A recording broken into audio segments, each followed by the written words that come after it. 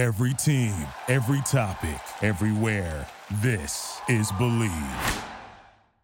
The U.S. men's national team has just completed their January window in which we were hoping for 9 points. We got 6, and that 6 points puts us in a precarious situation as World Cup qualification has not been secured, and it's going to go all the way down to the last window, and that puts a lot of us in a tough situation with a lot of anxiety and a lot of hope and a lot of memories to 2018 whenever things didn't go so well. So we're looking back at the January window, what went right, what went wrong, and I'm bringing in a man who I think has the finger on the pulse of the U.S. soccer world, and especially the discourse in the U.S. soccer world. He is the host of the Scuffed Podcast, and he is the artist behind such hits as Oh Gianluca and 9 Point Window. He is Adam Belz. Belz, thank you for joining me. Thanks for having me, Sam. Appreciate it. Glad to have you. Let's jump into this first game, because this first game was one that, I mean, it was,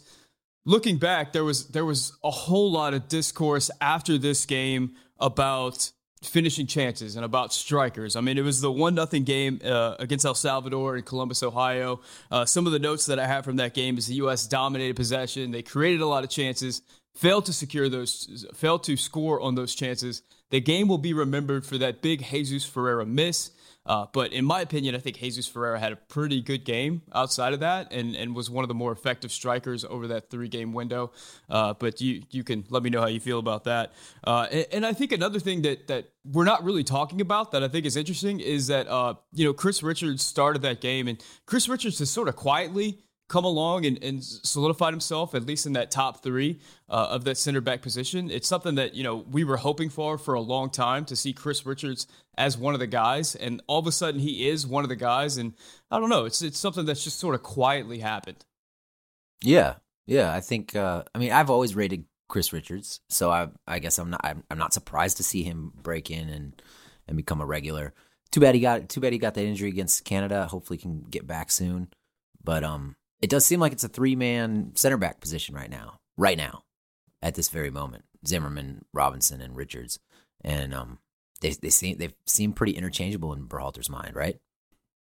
Yeah, the big thing from this game was the XG versus the actual G, and the chances created versus the goals scored. What were your thoughts on Jesus Ferreira in that game? And I think also, Christian Pulisic has to be mentioned there, because that was the first game where people were sort of starting to question, like, what's going on with Christian Pulisic in this U.S. men's national team setup. He was dropping in a lot, didn't have a lot of joy out there. Yeah.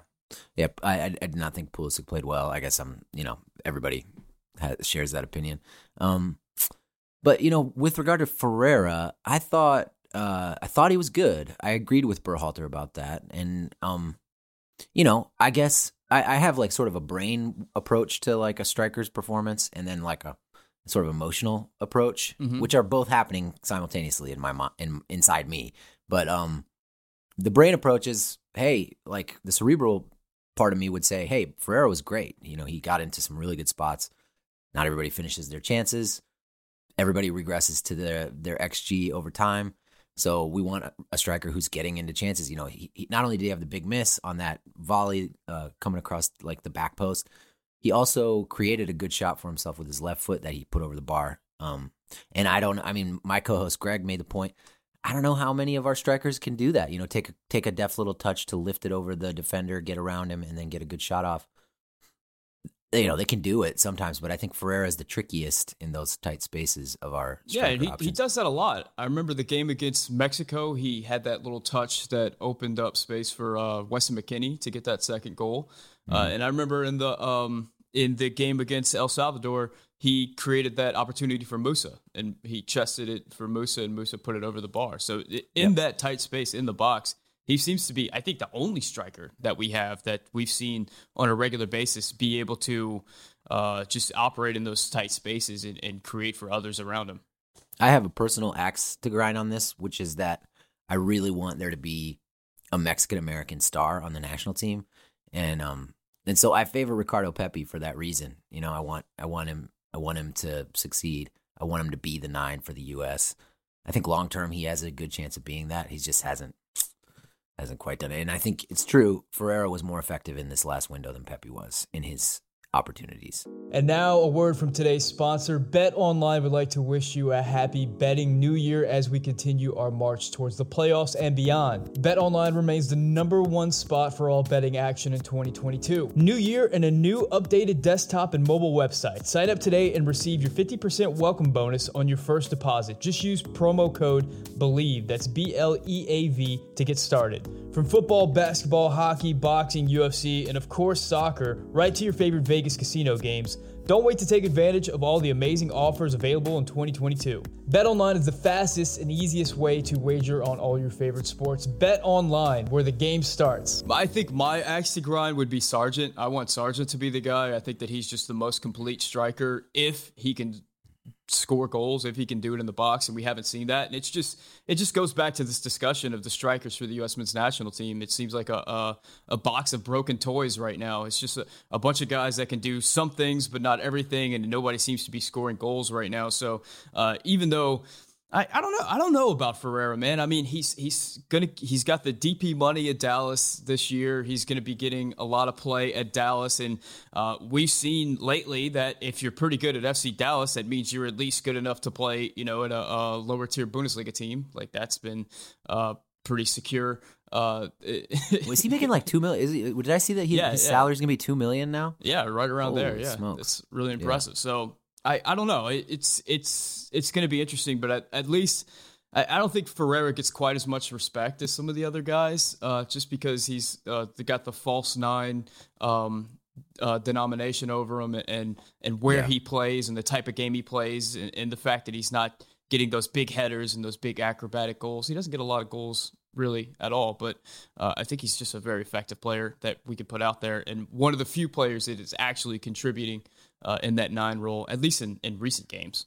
Yeah, I mean, Greg, my co-host, is a huge Ferreira fan, so it's like almost like a running bit on our podcast now, how much he loves Jesus Ferreira. So he gets plenty of respect from our podcast, but yeah, I think you're right. He doesn't fit the profile of like the classic number 9, and I think we all kind of want that, the big guy who goes flying through the air and heads it in, or broad shoulder hold up play, that kind of thing. And we're not going to get that from Jesus. Let's move on to the Canada game. I think Canada was the game where, like, boy, there was a lot of noise and a lot of chatter after that Canada game. I mean, heading into that game, everybody was hoping for a win. I mean, you're getting Canada without Alphonso Davies and without Steven Eustachio, so it seemed like the opportunity was there. Looking at the rosters on paper, the U.S. seemed to have a talent advantage. And even during that game, I mean, the U.S. did have a possession advantage, controlled the ball, did really well in the defensive third and the middle third, and it was just that final third. Some of the notes from that game, of course, were Greg Berhalter's post-game comments where he said the U.S. had a dominant performance. What did he say? Like, we've never seen such a dominant performance in an away game. Just didn't get the result, something like that. Really set off U.S. men's national team fans everywhere. Pulisic was not very good at all. And for me, I think it was a reality check game. A game where I think I feel like the discourse afterwards was so intense and so angry at Greg, because I feel like there was a lot of us have built up these players just so high in our minds as these players that are so talented that they can just overcome anything. And I think we saw against Canada that although we did have the more talented team, Canada had something else. They did have these experienced players who were grizzled, who had grit, and who had all this stuff that we kind of dismissed as not important because we don't have that in our current team. And we saw what, a lot of people are saying is like a classic USA versus Mexico game, where in this instance, the USA was the Mexico team, the team with the talent, the team that dominated possession, the team that can move the ball. And Canada was that old school USA team that was just solid defensively and were able to counterattack with fury. And they were able to get 2 buys. What were your thoughts on that Canada game? Yeah, it's like 3 or 4 different things. The Canada is savvier than us. I think their team and their manager are better at managing games, and they're adaptable. They're tactically adaptable. They play different ways in different games. We're really not. We play one way. Not at all. No. And we play one way, and if it doesn't work, it doesn't work. And then the other thing is, like, we have struggled to score goals, particularly against the low block, the whole qualifying cycle. And that's a really hard thing to do in soccer, right? It's difficult to score when the other team has 2 banks of 4 inside their penalty box or close to it. But we haven't demonstrated an ability to do that, and this game was no different. And then, we get the mistake, sort of a cascading series of mistakes from Matt Turner and Miles Robinson, and a nice play by Kyle Larin, and then we're chasing that game, and that was not how we wanted that game to go. So, going down 1-0 in the first 10 minutes, worst possible outcome. But we couldn't figure it out. I mean, soccer's a finicky game, man. Because, like, what if McKennie puts that header, 2 feet to the right or 2 feet to the left, the one right at the end of the first half that Borjan made the good save on? Maybe it's a totally different situation. It's just like, that's variance. That's a little bit unlucky, but yeah, we couldn't solve it, and we couldn't manage that game in a way that gave us a chance to win. And that's I think pretty par for the course in tough away games for the U.S. Yeah, I think you're speaking to sort of the two sides of my brain that are looking at that game. Like, I do understand that there is variance in soccer and that the best team doesn't always win. I mean, we saw the other day that Manchester United lost to what was like a second division team in the FA Cup or something like that. I mean, and that's not something that's like a huge shock. Like, that happens every year. Somewhere in the world, some top team loses to some second division team. I mean, it in a cup game, it happens every year. It happens in soccer. It's very difficult to break down a team that's playing that defensive. And if they happen to get a goal up on you, then it becomes 3 times as difficult to break down that team. That's just part of it. But at the same time, there are some things about this game that are scary for U.S. fans. And I think the first one with Greg Berhalter is the lack of flexibility, like you mentioned. That's been discussed ad nauseum at this point. I mean, the team wants to play one way, and if that's not working, we still play that way. And what we're not seeing from this team is that grit, is that fight, is that need to just, whatever it takes to get a goal in the back of the net. I don't know if we have that type of player on this team. Like, there's a few guys that might qualify for that, but I mean, how many guys do we have on the squad that are like Brian McBride, broken nose, bloody face type dudes that are like, just going to get after it? Maybe they'll get there. Maybe they'll get there a little bit whenever they get older. But at the moment, I don't know if we have that. I think Canada has a lot of that.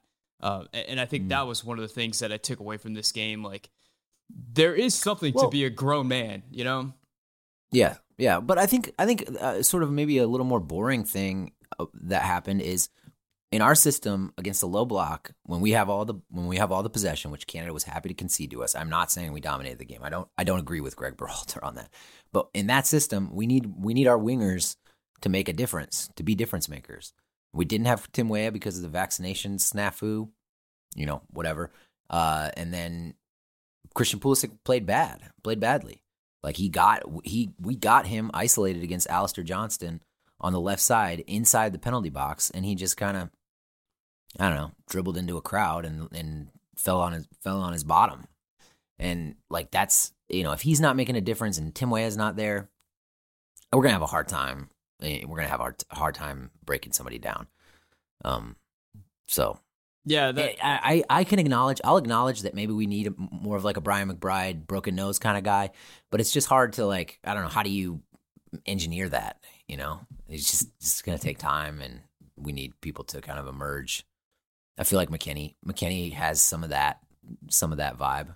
I think a lot of that is just going through wars, man. It's just experience and just having played a long time. I don't know if that's something that you ever really associate with a really young player like the U.S. has. And that's kind of the reality check for me, is just like, this team is very young, and that's going to rear its head at times. And I think we saw that in the Canada game. Just that lack of whatever the U.S. had against Algeria, whenever Landon Donovan scored his goal, whatever that thing was, is not really present in this team. We don't really see a lot of, like, come from behind, gritty, whatever it takes to make it happen. I don't know. I don't know if I agree with that. No, maybe. Yeah. I mean, the Algeria game was one game that at the end went our way. If we lose that game, if we get unlucky and lose that game, then nobody thinks of those guys as gritty. I don't know. I feel like the grit thing it's a post facto sort of explanation for things. A little bit. I don't know, man. I don't know. It's something that's come to been associated with the U.S. national team for a number of years, and it's something that a lot of the players point to. I'm talking about post players. I mean, Herculez Gomez kind of had that scathing after game report on the U.S. national team about that. I heard Eric Winalda kind of have similar sentiments. Of course, Winalda says stuff like that a lot, directed at this team in particular. I've heard. Well, let me ask you this: was the win over Mexico in Nations League? Was that a gritty win? Yeah, a very ugly game. Yeah, I mean that's true. Yeah, that's a fair the Gold point. Cup run. The Gold Cup run was a different team. I think, and I think we'll get to that in that third game. But I feel like Kellen Acosta brings a lot of that energy to this squad. I think he's one of the few guys that I think really qualifies for that. And I think whenever you see him in the squad, like the squad just has a different personality. Not saying that he's like better than Tyler Adams or should start over Tyler Adams. I just think you see that different energy that he brings to the table. Not just whenever the game's in play, but also whenever the whistle's blown and there's scrums and there's all kinds of after action happening. He just brings that, and maybe it's also because of the set pieces he brings, and maybe it is time that we move on to that 3-0 game against Honduras. The U.S. gets a win that they absolutely had to win. You were at the game, right? And it was brutally cold. There was a lot was made of that before and after the game. Incredible set piece delivery by Kellen Acosta, and the U.S. get the 3 points that they needed to get. Yeah, that was a dominant performance from the U.S. as it should have been. Because as we all know, Honduras had nothing to play for. They're not particularly interested in being out there in 0-degree weather. So, that's a big goal from Weston McKennie to sort of take the pressure off. Like you said, a delightful set piece delivery from Kellen Acosta, and then kind of the game was over at that point almost. And it's wonderful to get an early goal. We finally got that. Get a goal on a set piece. That was our first set piece goal of the whole cycle.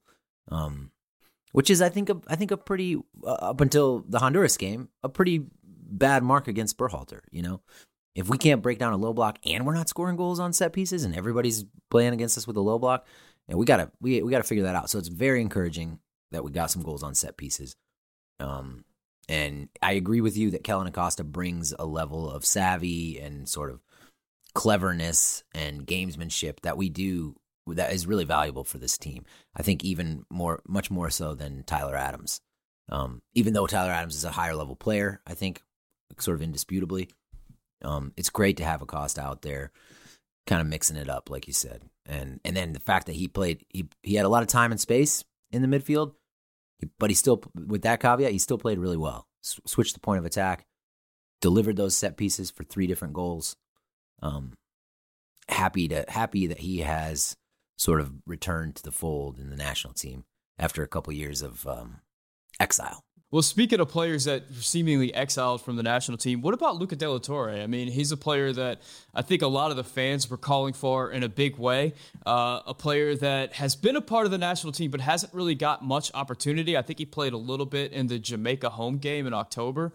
But outside of that, I'm not sure if he's featured in qualifiers at all. So he gets this opportunity in this Honduras game. He gets the start, and he has a great game. He has an undeniably great game. I mean, he does a lot of what Yunus Musa does on the field, which is get the ball from the defensive third to the attacking third. Now, the big caveat that you have to say is, Honduras was not really interested, especially in that second half, which was where a lot of Luca De La Torre's big penetrating runs came from.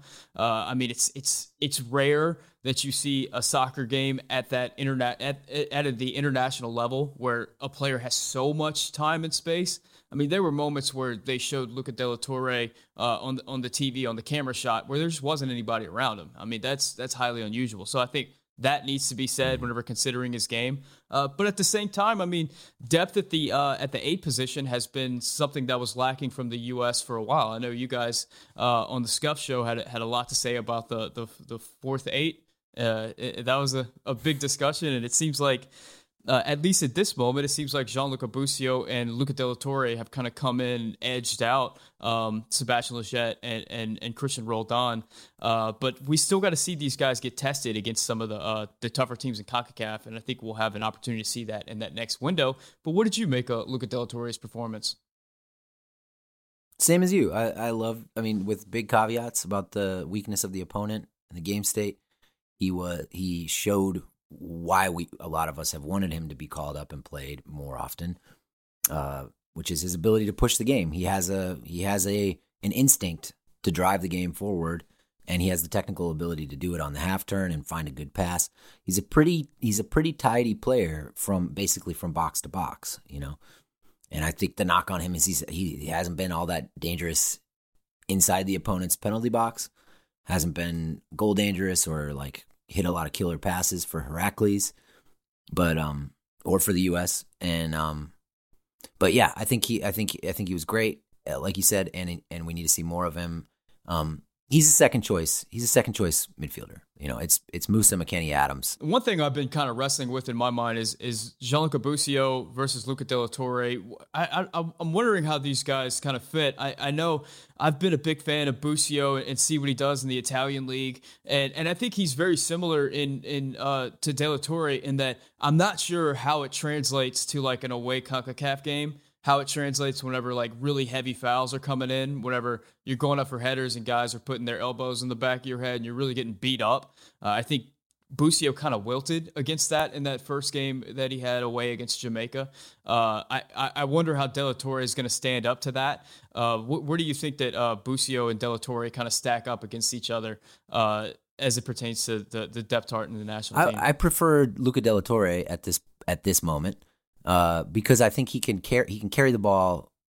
He can carry the ball, and he can ride challenges. And you know, Busio can ping the ball all over the field. He's very, very elegant on the ball, but he's not going to dribble 30 yards and push the game forward the way Luca De La Torre does. And I think Busio's been a safe passer basically since he broke through as a professional in Kansas City.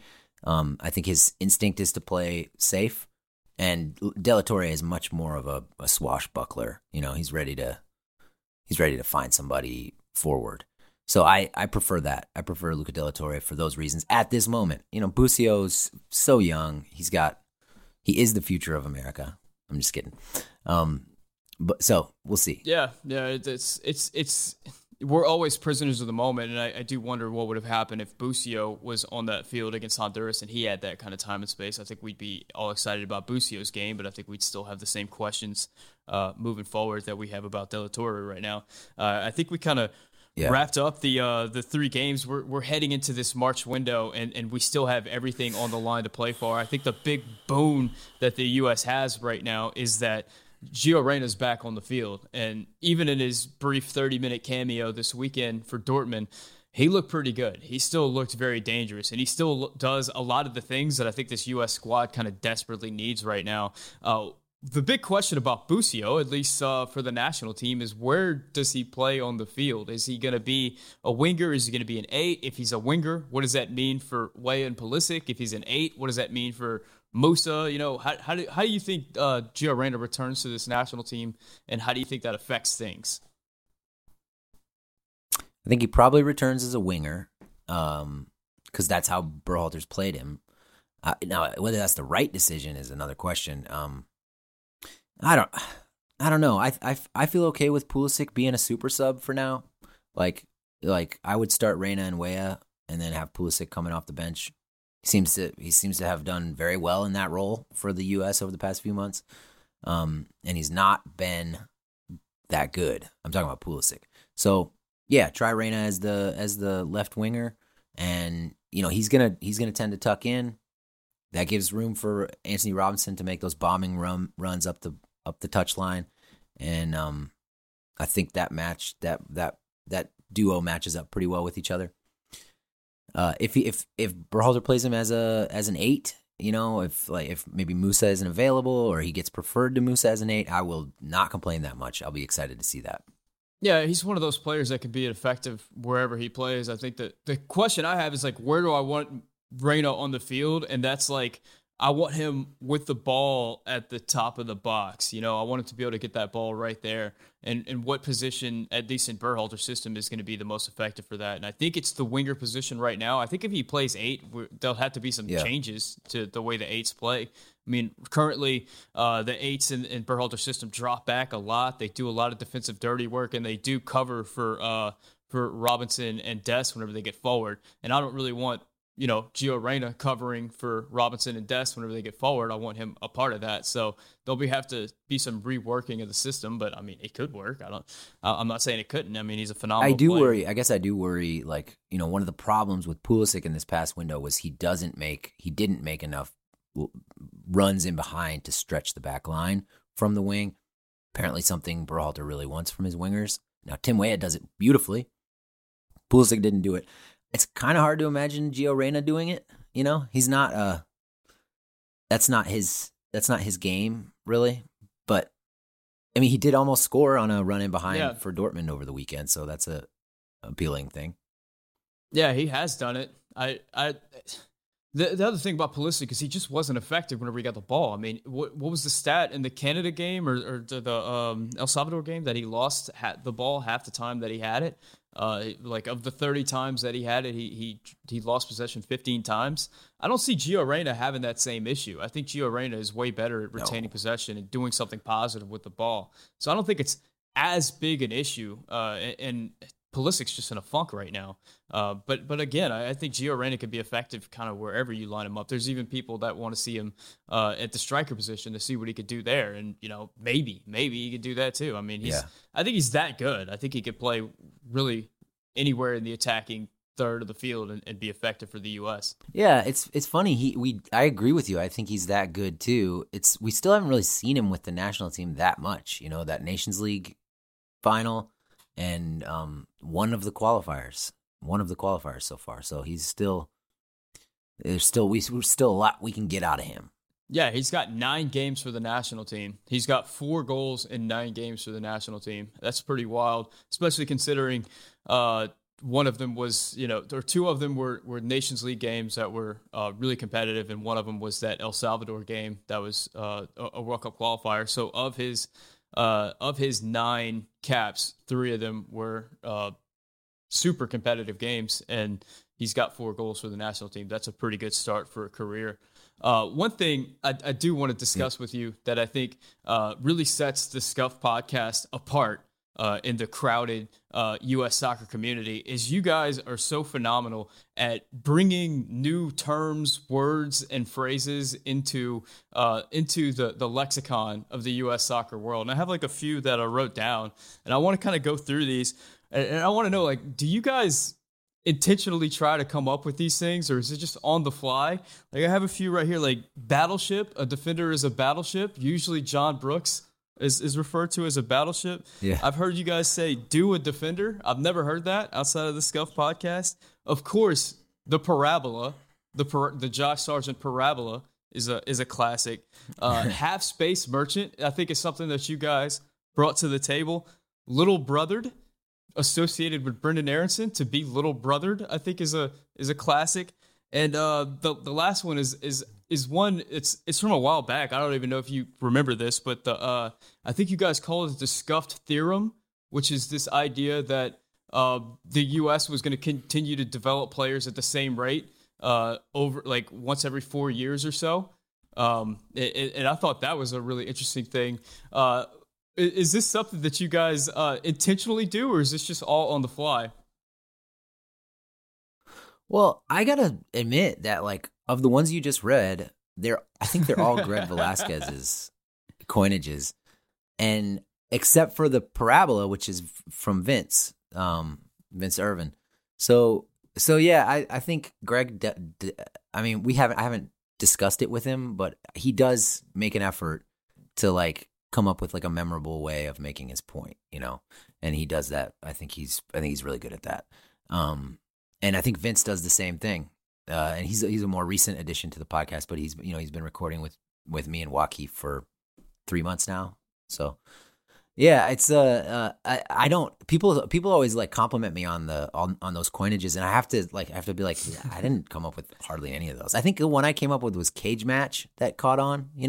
He wins in the cage, but that's like my only claim to fame. It's all Greg and now Vince and Watke. So I'm just the water carrier. I'm the piano mover. They're the piano players. Well, credit to Greg Velasquez because they're so good. It's hard not to just use them because, yeah. John Brooks as a battleship. I mean, what a perfect way to describe that player. Brendan Erickson getting little brother. Like, that is just, it's perfect, It's so hard not to use those. Now, one thing that you have brought to the U.S. soccer world is these songs. I mean, you've released a few songs at this point. There was the 9-point window one, which was a great song, and just the moment didn't live up to the song, and it's a shame. I hope that we get a 9-point window so that the song can get its due. O Gianluca was an absolute banger, and the Ricardo Pepi song. What kind of inspired you to bring these songs to the table? Oh man, I don't know. I actually don't really remember why I did that with the O Gianluca song, but the O Gianluca song, I don't know. I was on my porch watching some clips on Y Scout of his game against AC Milan, and I was like, "I'm sorry, Gianluca. I underestimated you. You are an elegant player at a high level." So that was the sentiment, and then I don't know. I just started singing. I have a hard time figuring out what do people really think about the music, because I think there's a fair number of people who are like, this is weird and like not very cool, and but then there are people who are like, yes, do more songs. So I don't have a good sense of public opinion about the music, but we tried to sing at a big get together in St. Paul, and got some pretty good participation. Had some song sheets. We sang O Gianluca and a song about Serginho Dest that I have not released to the public. So, we're going to be in Orlando. We're going to try to do, I learned some things in St. Paul. We're going to try to get like almost like a choir going to build like critical mass. And then hopefully it spreads through the whole bar or the whole tailgate, whatever we're doing. So I'm still hopeful that the music can catch on more than it has. But yeah, thanks for absolutely, man. I mean, that's such a cool and unique and creative thing that's being brought to this space, and I think it's so interesting because this U.S. soccer space has just been so fan generated, man. I mean, so much of the stuff is grassroots stuff that's kind of come up. One of the grassroots thing that's kind of come up in this year or the last year has been Watke, and Watke's a co-host on your show, but his breakdowns, I remember whenever he was releasing just comp videos, and then his comp videos sort of transitioned into comp with some analysis, and then he started putting his personality to his analysis, and then his comp videos transition to kind of stuff that's going on between the whistles as opposed to during the game. And it's right. Just caught fire. And you see his comps end up on like the national brands sites and stuff. It's commented on by just about everybody throughout the U.S. soccer world from the top to the bottom. And I do have a feeling that Greg Berhalter is now aware of at least the back pass thing. I think he's aware that people are looking out for that. Oh, he's got to be. Yeah, he's got to be aware of it. Yeah, it is crazy to remember that Watke was watching like DC United Academy games just like a couple years ago, and cutting the footage of Kevin Paredes or Moses Nyman in like a U17 game. He doesn't do that anymore. He's gone to the big leagues. But I mean credit to him, man. Those videos are clever, like that doesn't just happen. You got to be pretty smart to do that. And they're so efficient, they're so fast. They move so fast. So I'm a fan along with everybody else. Yeah, and having him on your podcast has been tremendous. I really enjoy his perspective, and it's so different from a lot of the of what you hear in most soccer podcasts, and hearing about like the small German towns or whatever, and like their whatever they're known for. I don't know. I really dig that. Anyway, Adam, I think I've taken up enough of your time at this point. I wanted to thank you for coming on the show. Before we go, can you tell everybody where they can find your content? At Scuffed Pod on Twitter is sort of like home base. ScuffedHQ.com is our website. And then you can find the podcast on any podcast platform. The Scuffed Soccer Podcast. Absolutely. Check it out. Probably my favorite U.S. soccer podcast, the one that I recommend to everybody. You guys, thanks, man. Greg Velasquez is just a tremendous asset. Watke's a tremendous asset. Vince, I really enjoy Vince a lot too, and you, of course, just keeping it all together. So thank you, guys. Thank you, and everyone at the Scuffed Podcast for your contributions to U.S. soccer and helping educate all of us along the way. Guys, thank you so much for tuning in. If you haven't subscribed, hit that subscribe button. If you haven't hit the like button, hit the like button. Thank you guys so much for watching. Shout out to my Tier 2 members, Manuel Oliveras and Mike Irish. For Adam Belz, my name is Sam, and this is the Yank Report brought to you by Bet Online. Thank you for listening to Believe. You can show support to your host by subscribing to the show and giving us a 5-star rating on your preferred platform. Check us out at Believe.com and search for BLEAV on YouTube.